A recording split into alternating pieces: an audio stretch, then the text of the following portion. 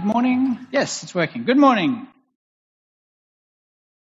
If you're visiting with us this morning, or if you forgot to come and get a copy of the sermon notes as you came in, please put your hand up and Doug will bring them to you. Just a little way of knowing where we're headed, what we're talking about. There's some questions on the back for home study or for small groups.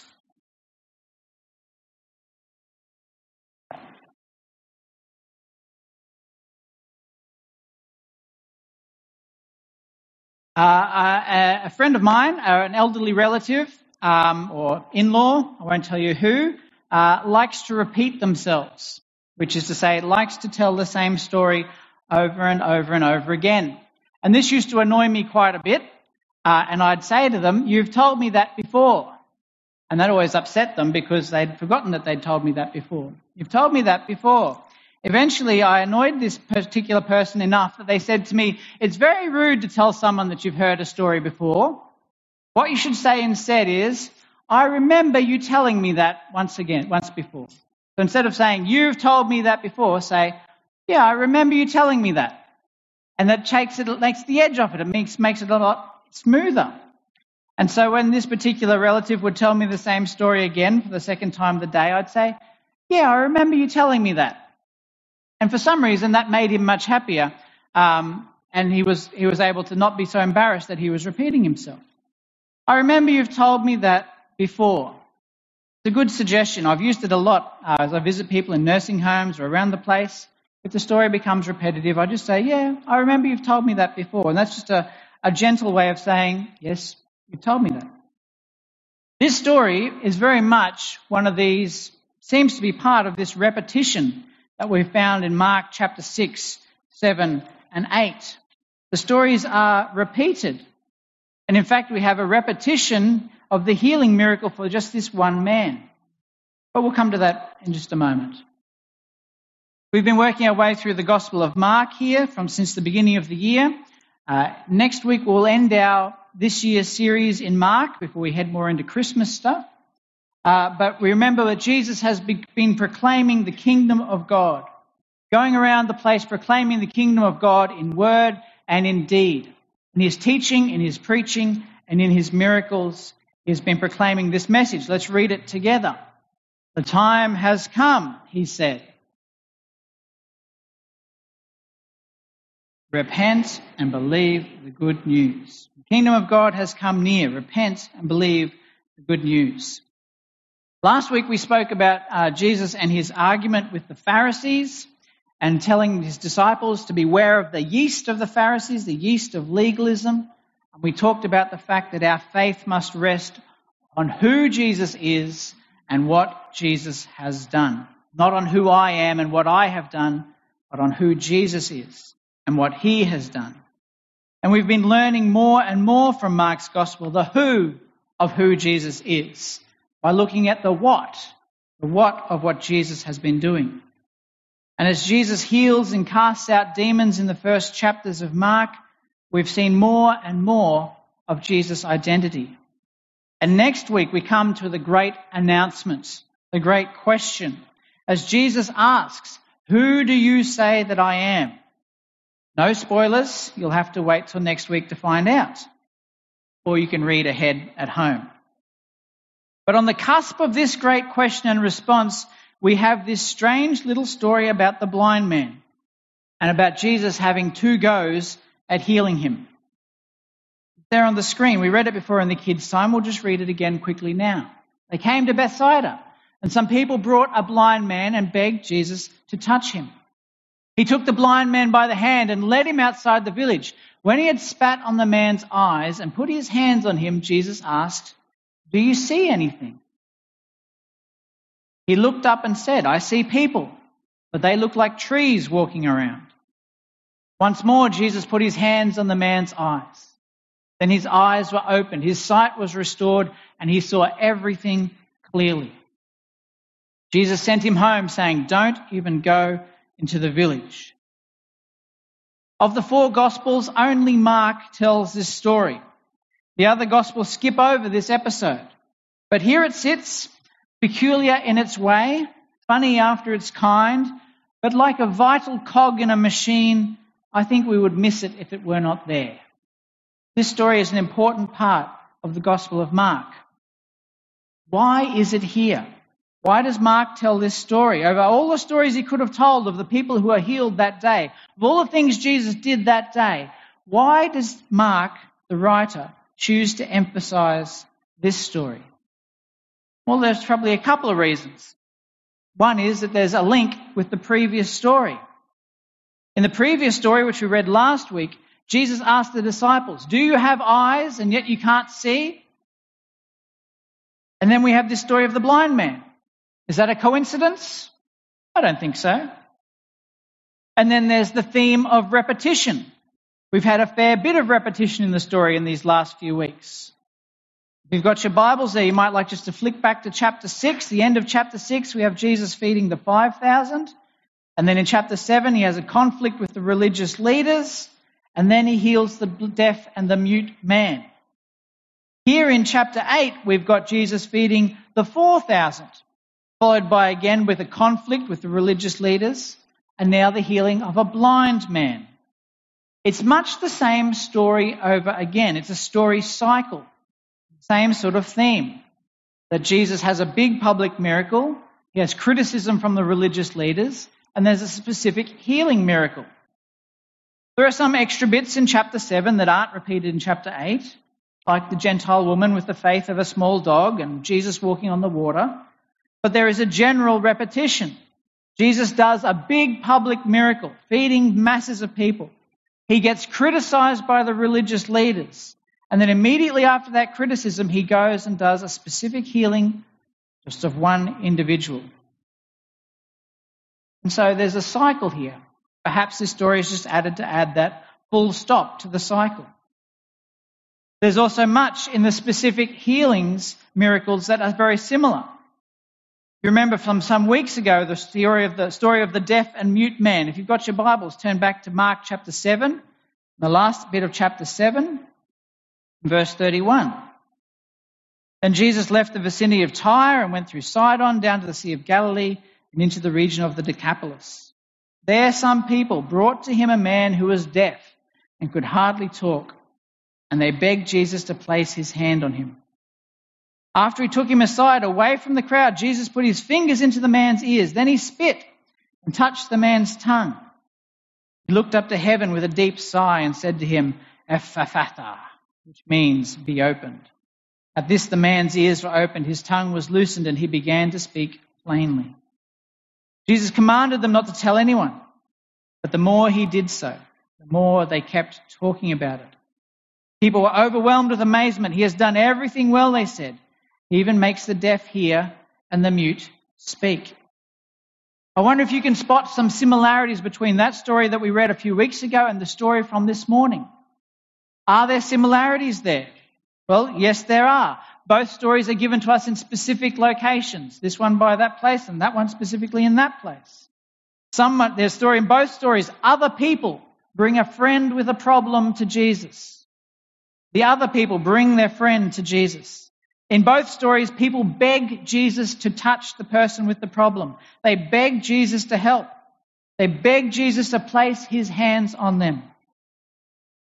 In both stories, Jesus takes the person away from the crowds. In both stories, Jesus uses spit. This is the only two places in the Gospel of Mark where we hear Jesus spitting. And both stories end with Jesus telling the healed person to keep the whole thing secret.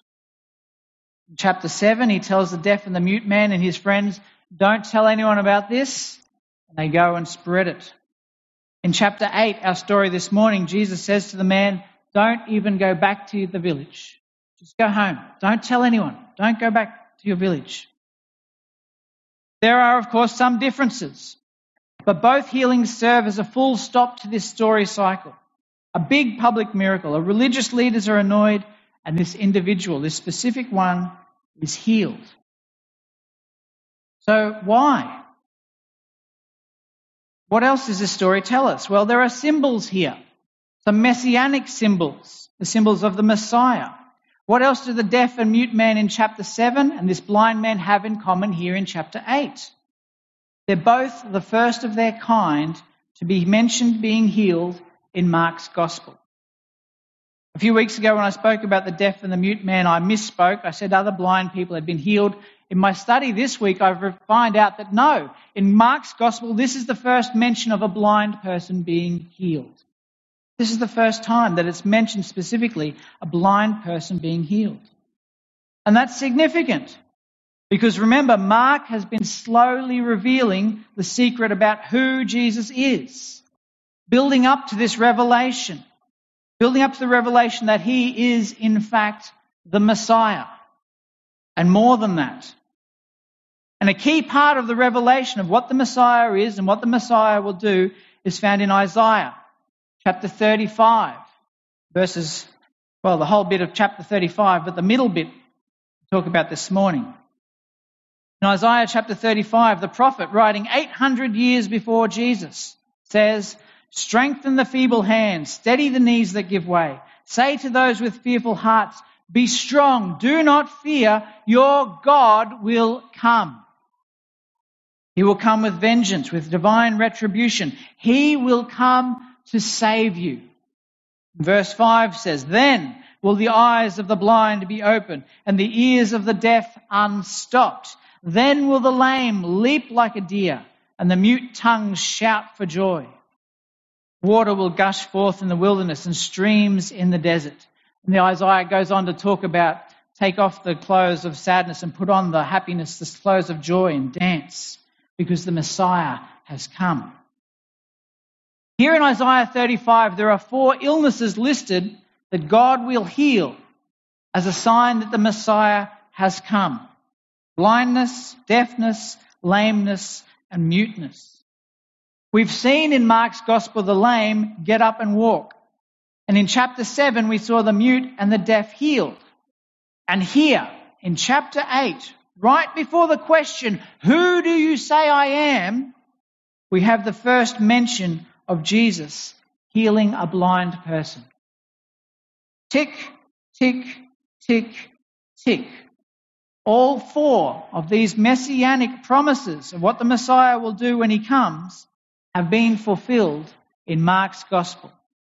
And next week, Peter will say to Jesus, "You're the Messiah." It's not a coincidence. Jesus is demonstrating his messianic credentials. He's fulfilling prophecy. And Mark is recording it in a way that makes us look and think, and hopefully understand. Again, just like in chapter 7, Jesus tells this man to keep the miracle to himself, not to spread it abroad. He's not yet ready for everyone to know his identity. He's not ready for his messianic, for his title to be fully manifest. He has a plan. He's putting it into action, a gradual revelation as he stewards the messianic secret. Just the right time and in just the right way, Jesus will reveal who he is to the world. And then they'll kill him. At just the right time and in just the right way. What else can we learn from this event, from this story? Why did it take 2 goes to heal this chap? And what does it mean that it took 2 goes? The simple answer is, we don't know. The scriptures don't tell us why things happened this way. So any answer we might give is just pure speculation. So let's speculate. Let's talk about it. What are the possible meanings? Well, it could just be something really practical. It might just be the case that this man had 2 problems and didn't know it. 2 different kinds of blindness. The man in the parallel passage was deaf and mute, and Jesus knew that when he was dealing with him, so he was able to help him. But this man comes and says, "I'm blind." And Jesus goes, "Okay." And then it turns out the man is also short-sighted. So Jesus goes, "Okay." I'm pretty sure that would happen. Jesus deals with one of the problems and then with the other. Does it give us some deeper insight into the nature of the incarnation? Maybe. I'd be very happy to discuss that with you if you'd like to. But maybe Jesus only responds to what people come to him and say they need help with at the time. Come and says, I'm blind, fixed. Oh, I'm also short-sighted, fixed. Maybe it's that simple. His question of, do you see anything? He asked the man, do you see anything? Both a question of genuine curiosity and of a diagnostic quality. If you go and see the doctor will ask you a whole bunch of questions to work out what's wrong with you so the doctor can fix you. I think a similar thing happens when you meet Jesus in a miracle, in a healing.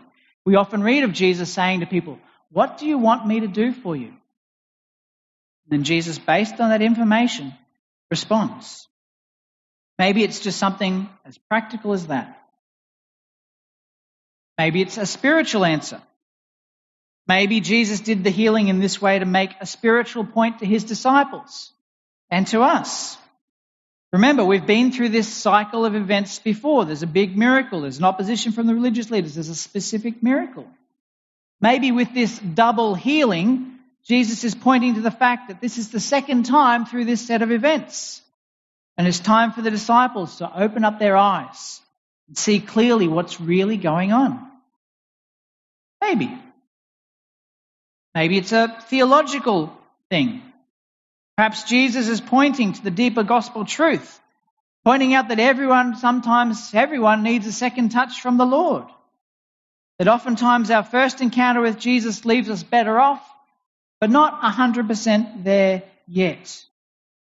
A further experience is required. Another encounter we can have with Jesus that will make all the difference. Pastor Don spoke about this 2 Sundays ago, that there is a blessing of holiness and a pure heart that often takes place after conversion. Baptism's wonderful, but if we stop at baptism and don't go deeper into the things of Jesus, we're missing out.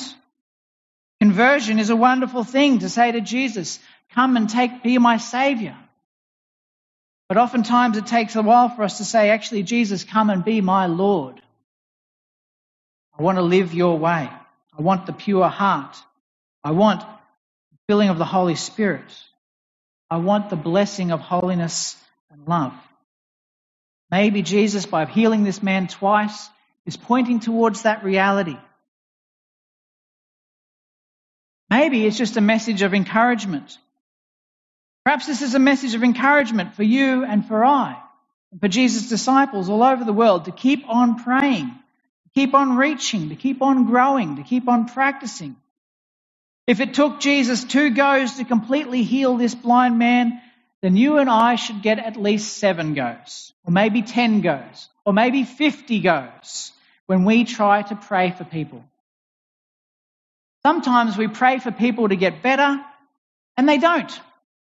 So we say, well, that's a sign from God that it must not be God's will to heal that person, so I'm just going to stop praying. But this passage ought to be a reminder to us, an encouragement to us not to give up so easily. Much of Jesus' teaching on prayer emphasized the importance of persistence. Ask, seek, knock. He talked about the widow and the corrupt judge, about persisting and asking and seeking after God. And yet we are very quick to quit, to give up, easily discouraged. There are things going on in our world, in the universe and all around us that we don't fully understand. We cannot understand why when we pray for one person they get healed and pray for the next and they don't. That's beyond our understanding. But this story should encourage us not to give up. But we should continue to pray. We should continue to seek God. If Jesus got 2 swings at this particular problem, then you and I should get dozens of swings. Christian, are you nearby? Christian came to me this week with a testimony, a message. Come up the front, mate. And I just want him to share a little bit of that this morning, of what happened to him. Come up, mate, quick. You're going even slower once I said quick. Christian came to me at a youth group the other night, and just on Friday, and told me of a story, an interaction he'd had. Just grab the microphone there, mate. Just tell us your story. Tell it like you told it to me. Hold the mic up. So I was online evangelizing, trying to spread the word of Jesus. There's this one kid. He was about like 11. I asked him if he's a follower of Jesus. He said yes, but he was deaf, so I had to type.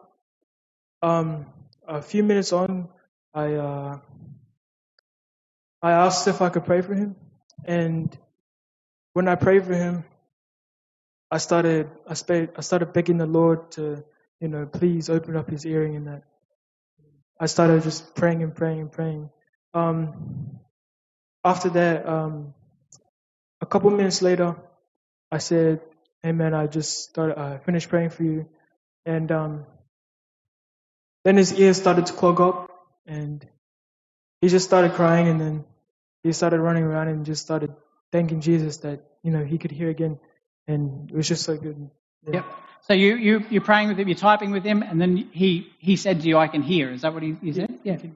So then you were able to talk for a little bit before he went off? Yeah. Oh, he said he had to go. Yep. Go and tell people. Yeah, great. Thank you, Christian. That's a great story.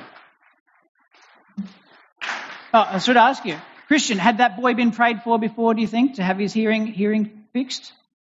You don't know. We don't know.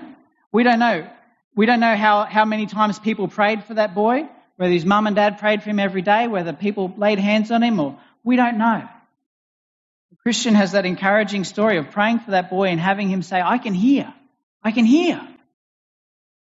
Maybe it was just that 100th prayer, 1000th prayer, that very last time of someone reaching out in faith and saying, "Jesus, please heal this boy." It's an amazing story. Thank you, Christian. Encourage it to all of us. If you see someone who's unwell, pray for them. Offer to pray for them. They may not get healed. In fact, probably 90% of the time they won't. But if you knew that one time in every 100 you prayed for someone you'd see a miracle, would that discourage you or encourage you? I hope it would encourage you. You're going to see 99 failures before you see one success. I hope that's an encouragement to pray. Jesus took 2 swings at this particular man. You and I probably need dozens of swings. And they still may not be healed. But we should keep on trying.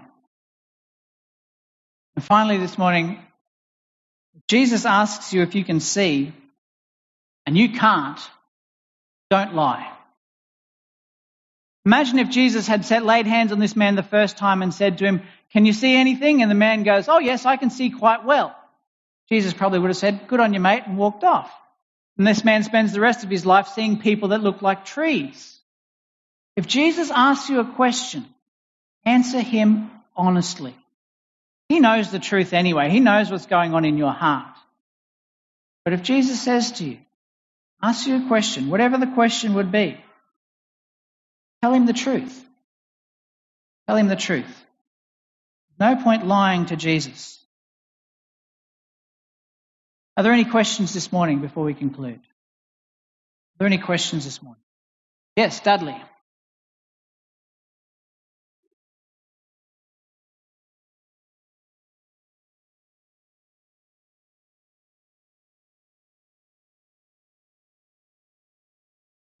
Yes.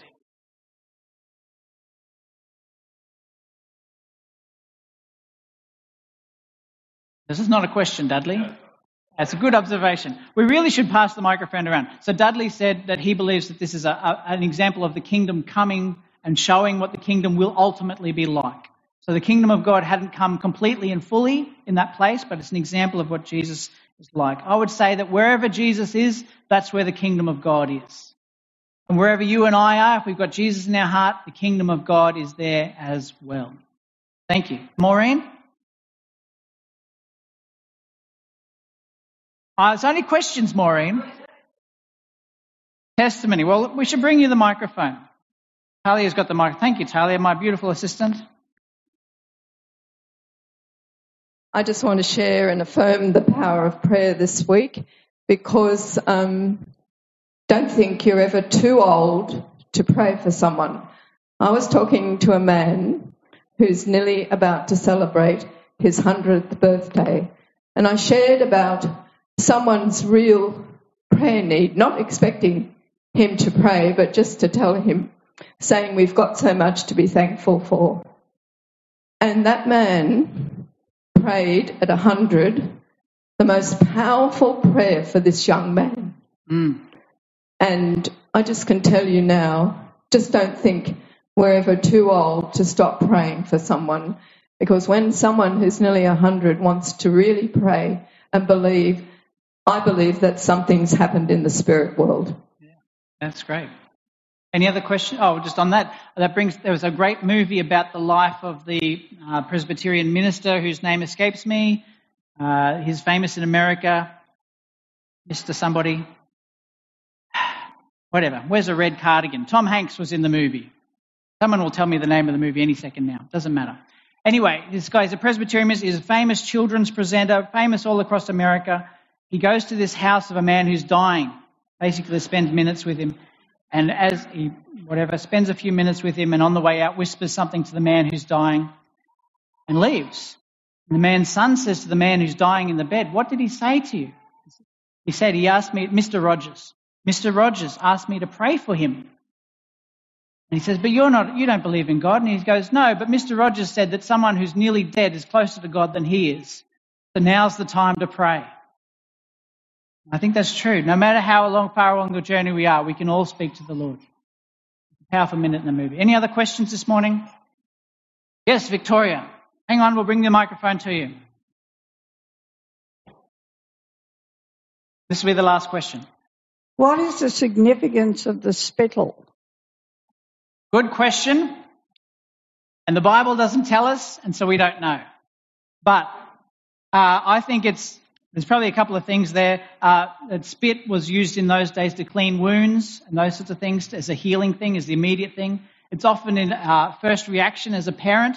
When your child skins their knee, you spit on your finger and you rub it to get the wound clean. You get some good stuff in there. I think it's something to do with that. But beyond that, I don't know. But as I say, this is the only two places in Mark's Gospel where Jesus is described as spitting or using spit. The only other place in Mark's Gospel where spit is mentioned is where people are spitting on Jesus as he's on his way to the cross. So, good questions. Thank you. Well, to conclude this morning, I want to point you back to our faith fingers. So we talk about this most weeks, that there are different ways to grow in our faith, to grow closer to Jesus. They aren't our faith, but they're a way of keeping our faith safe and strong and growing in our faith. So talking about the importance of private time, spending time alone with God, just you and him, opening the scriptures, reading with him, praying to him, speaking to him, so vital to grow our faith. The importance of having that trusted friend, someone who will ask you the tough questions, someone who knows you intimately, someone who can be mean to you in the best possible way, someone who can be Jesus to you and you can be Jesus to them. The importance of a small group, getting together to study the Word and encourage each other and help each other. The importance of mission, of pointing other people towards Jesus. The importance of church, coming together to worship, and practice the sacraments and care for one another and love one another. These are 5 simple ways, and there are lots of different ways of doing each one of them, but they hold our faith safely in our hand. And if you're only doing 1 or 2 of them, your faith may slip out when the devil bumps your arm. But if you're holding on and doing all 5, your faith is secure and you will grow. This morning, from this passage, I think the one to talk about is the importance of group. We notice there in this story and the story from chapter 7 that it's the friends of this man who bring him to Jesus. It's the friends who demonstrate their faith. They bring their friend to Jesus and they beg Jesus to help him, to fix him, to pray for him. Just as we prayed this morning, the children prayed for their friend Riker with his broken leg, we should pray for one another. We should bring our requests before the Lord. And so this morning I would say to you, are you part of a small group? Do you have a group of folk who get around you every so often, who read the scripture together, who pray together, who care for each other? It doesn't have to be a formal thing, meeting once a week at a certain time. That's great. That's wonderful. Could be once a month. Could be a group of ladies getting together to have a cup of tea, or a group of blokes out playing golf. For goodness sake, don't invite me to play golf. But if that's your thing, go and play golf. Have those questions. Talk about Jesus. Care for one another. Love one another. Bring each other to God. represent Jesus to one another, the importance of being a part of that small group. I want to encourage you this week. We have some small groups in our church. If you're not part of a group, come and speak to us. We'll connect you with one of those. We want Jesus to open our eyes. This morning I wonder if he's asking you, do you see anything? Do you see anything at all? Perhaps you want to see more of Jesus. Perhaps you want to know more of his work. Perhaps you have a need that you need someone to pray for you or to ask. So I encourage you after the meeting this morning to come and speak to me. I'm happy to pray for you for anything. You know what? If it doesn't work this week, I'm happy to pray for you again next week and the week after that and the week after that. Because I believe in taking 1,000 swings at any particular problem. So the question this morning is from Jesus saying to you, do you see? Do you see me? So we respond, open our eyes, Lord. We want to see Jesus. Father God, I thank you this morning for your word and what your word says to us. We thank you this morning for Jesus and who he is and what he has done for us. Father God, I thank you for that man who was brought to Jesus all those years ago. The first thing he saw clearly was the face of the Messiah. Father God, open our eyes.